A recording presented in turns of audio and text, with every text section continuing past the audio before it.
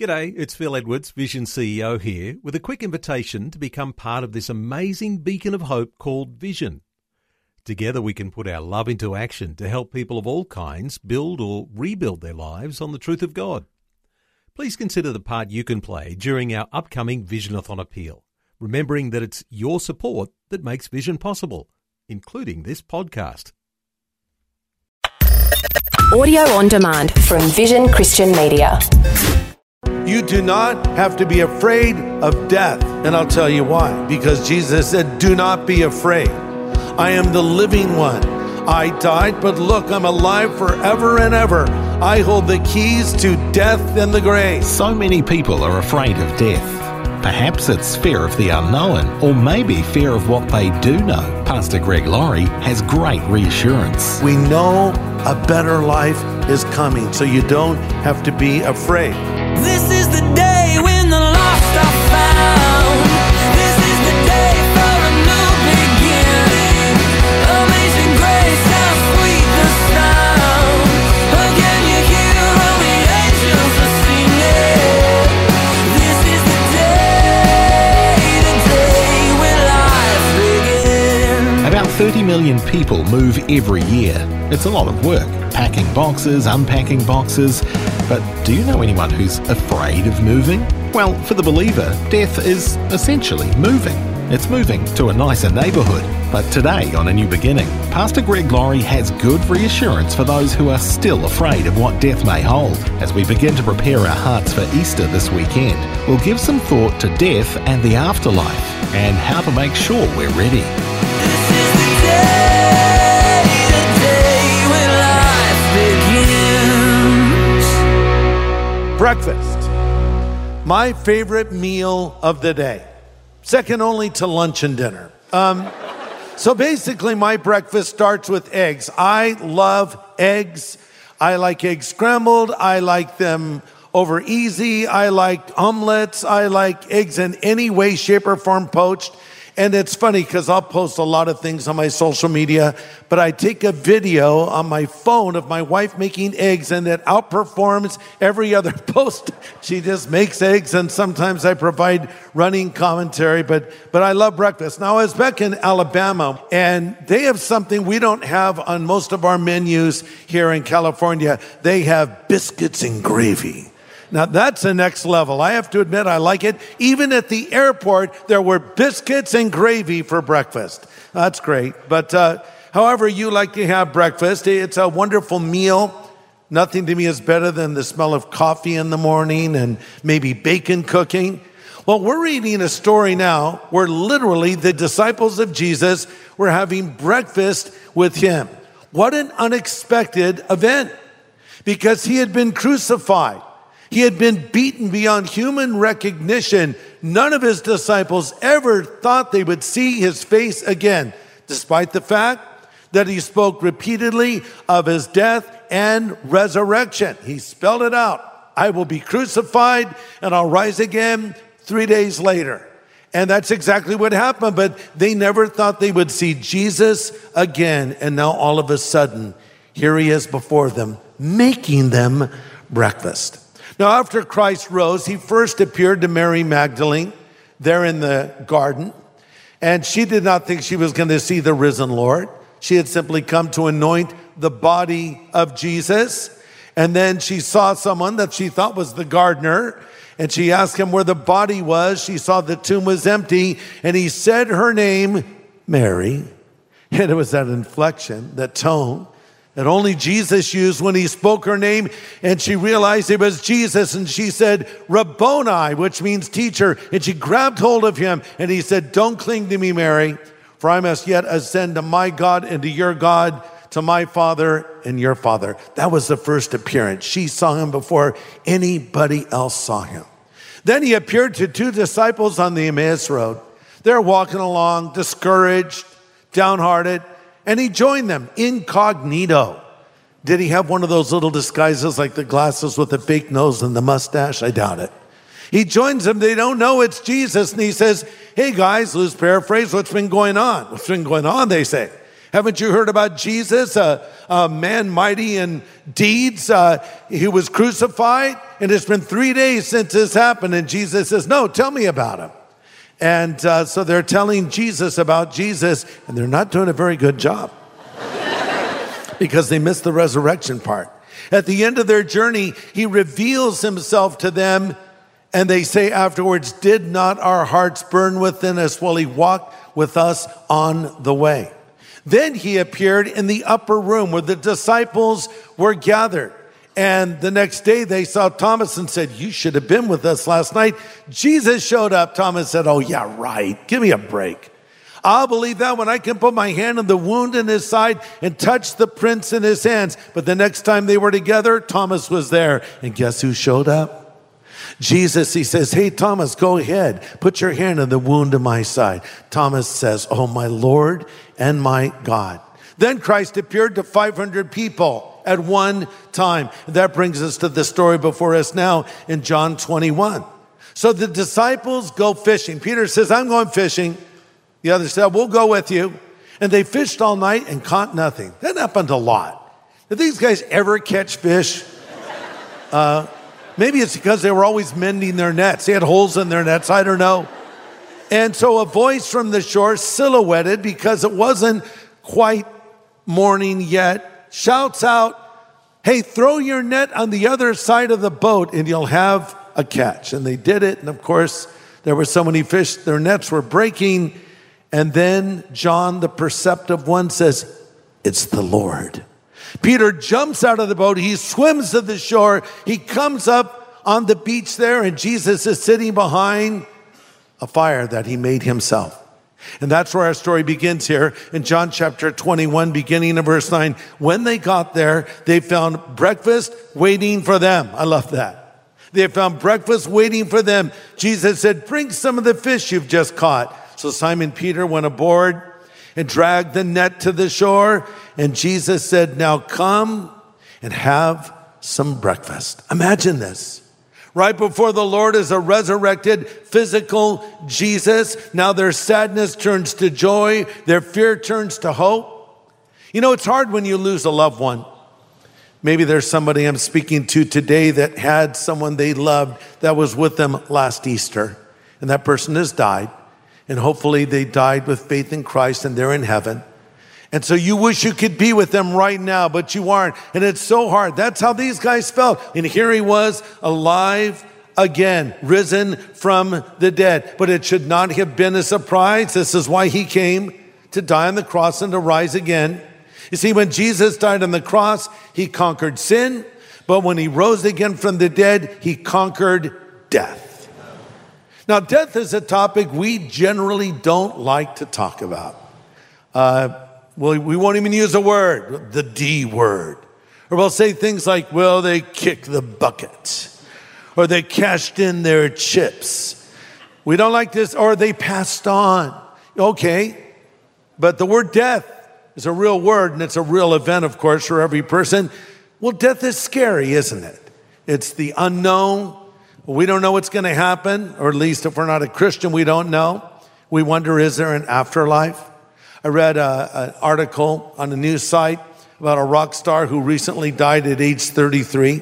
He was interviewed before his death, and he was asked, hey, if you could get any question answered, what would you ask? And he said, my question is there life after death? Wow. It's a big one. I read another article with a headline, Glimpses of Afterlife, ? And it said, and I quote, near-death experiences are not hallucinations, scientists conclude.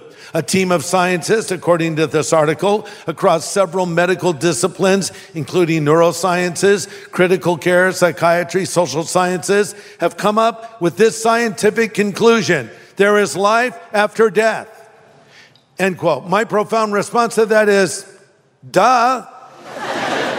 I think we all know that intuitively, but I don't believe there's life after death because scientists have now concluded there is. I believe there's life after death because Jesus told me that, you see. It's a big difference. Jesus said, I'm the resurrection and the life. He that believes in me, though he were dead, yet shall he live. You're listening to A New Beginning with Pastor Greg Laurie. Today's message is called Breakfast with Jesus. Pastor Greg is helping us consider the afterlife and how to be prepared. You know, when I was a kid, I was terrified of death, and I thought about it a lot. And I think the reason I was terrified of it was my thought at that moment of my life, probably, 12, 13 years old, was when I died, I would no longer exist. And I could not comprehend the idea of no longer existing. So it was a very scary thing that I thought about. But now as an older man, I am no longer afraid to die. And I'll tell you why. Because Jesus said, do not be afraid. I am the living one.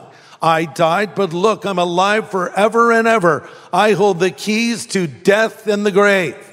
You do not have to be afraid of death. Jesus has told us this. Now, he has the keys. I'm glad he has the keys. If I had them, they would be lost by now. Because I lose my keys, I lose my wallet, I lose everything. But Jesus has those keys. That doesn't mean I look forward to death, but I do look forward to heaven. Heard about a preacher that was talking about heaven one Sunday, and he asked his congregation a question. How many of you would like to go to heaven tonight? Everybody raised their hand. Except one little boy. He didn't raise his hand. So the preacher asked again, how many of you would like to go to heaven tonight? Everyone's hand went up again. Little boy didn't raise his hand. Then the preacher looked at the little guy and said, son, don't you want to go to heaven tonight? The little guy said, yes, I would like to go to heaven, but I thought you were getting a load up right now. So it's like, I want to go, but not now, right? We want to go to heaven as Christians. The Apostle Paul said, I desire to depart and be with Christ, but I need to be here with you. Listen, no one loves life more than the follower of Jesus Christ, because we see life in another dimension. We see life as a gift to us from God. We're appreciative to God for it. We can see nature as his handiwork. We can enjoy the simple pleasures that he's given us. We don't need drugs to make that better. We don't need alcohol to escape from it. We have this relationship with God, so we love and we cherish life. Having said that, we know a better life is coming, so you don't have to be afraid. And man, life goes by so quickly. It's amazing. I think about my own metabolism, how it's changed.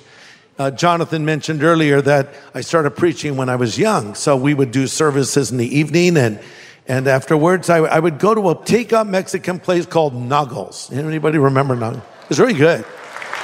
I wish they'd bring it back. It was good.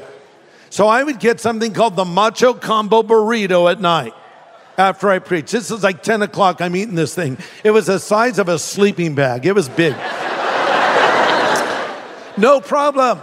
My young metabolism handled it great. Now I couldn't even think about such a thing. My generation, the baby boomers, we've gone from acid rock to acid reflux. We have to think about these things. But life goes by so quickly. And we realize that we need to be prepared for the next life. Some people say, well, I'll change my appearance. I'll inject this, or I'll stretch that, or take all these healthy things and eat kale and tofu. And okay, fine, go for it. Enjoy it as you push your dog around in a stroller, most likely. I saw something worse than someone pushing a dog in a stroller recently. Someone had a cat in a stroller. And then some girl from our youth group, I'm not making this up, showed me a pig in a stroller. They're in a mall pushing a pig in a stroller. And it was a big pig. I'm thinking, this has to stop now. This has nothing to do with anything. I'm just getting off on things that bug me. Okay. But I read about a 105-year-old woman from Texas. Her name is Pearl Cantrell. She's had 7 children.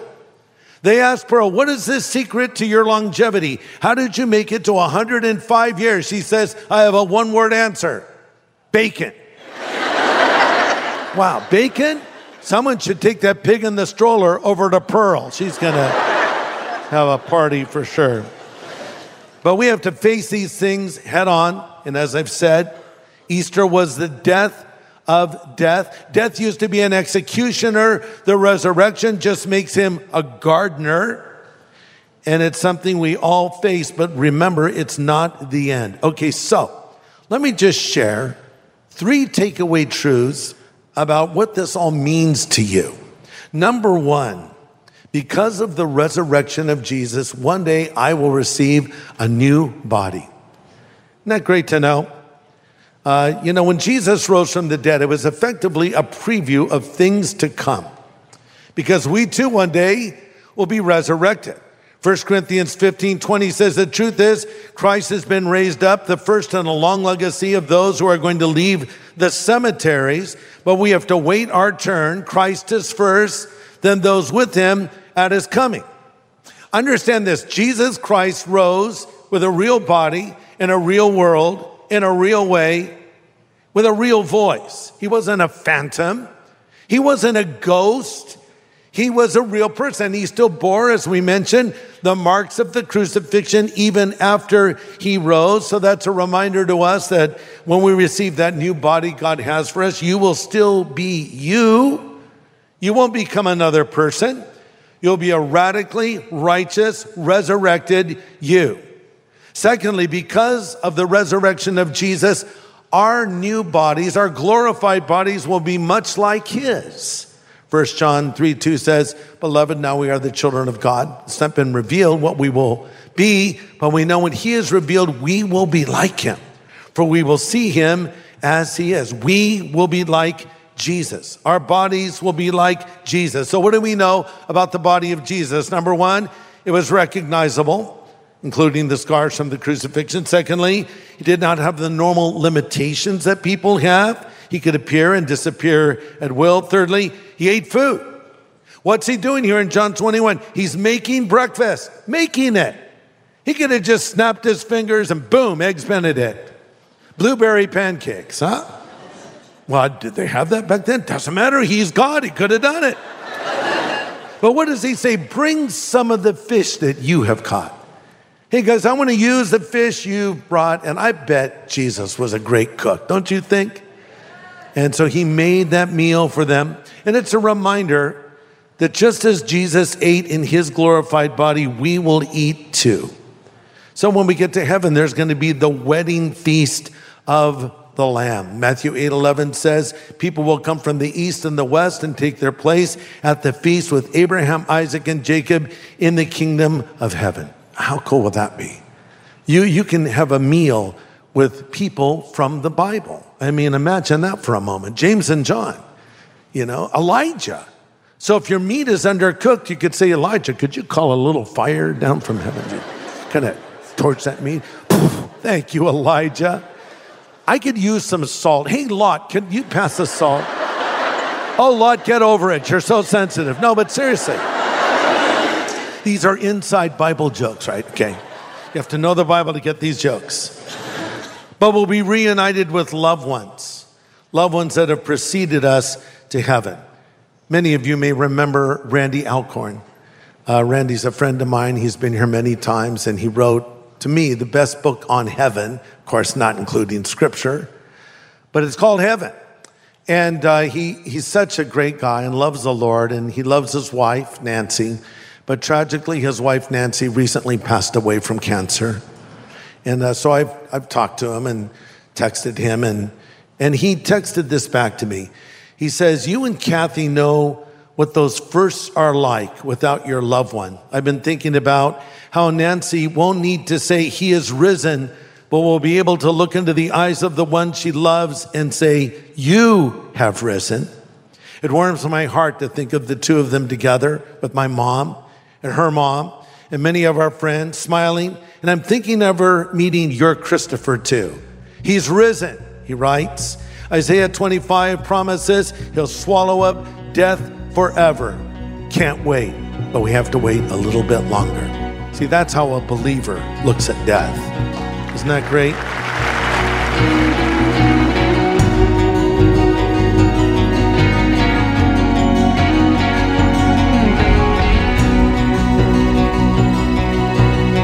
Good reassurance today from Pastor Greg Laurie about life and the afterlife.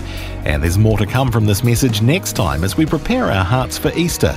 So be sure to join us tomorrow, right here on A New Beginning.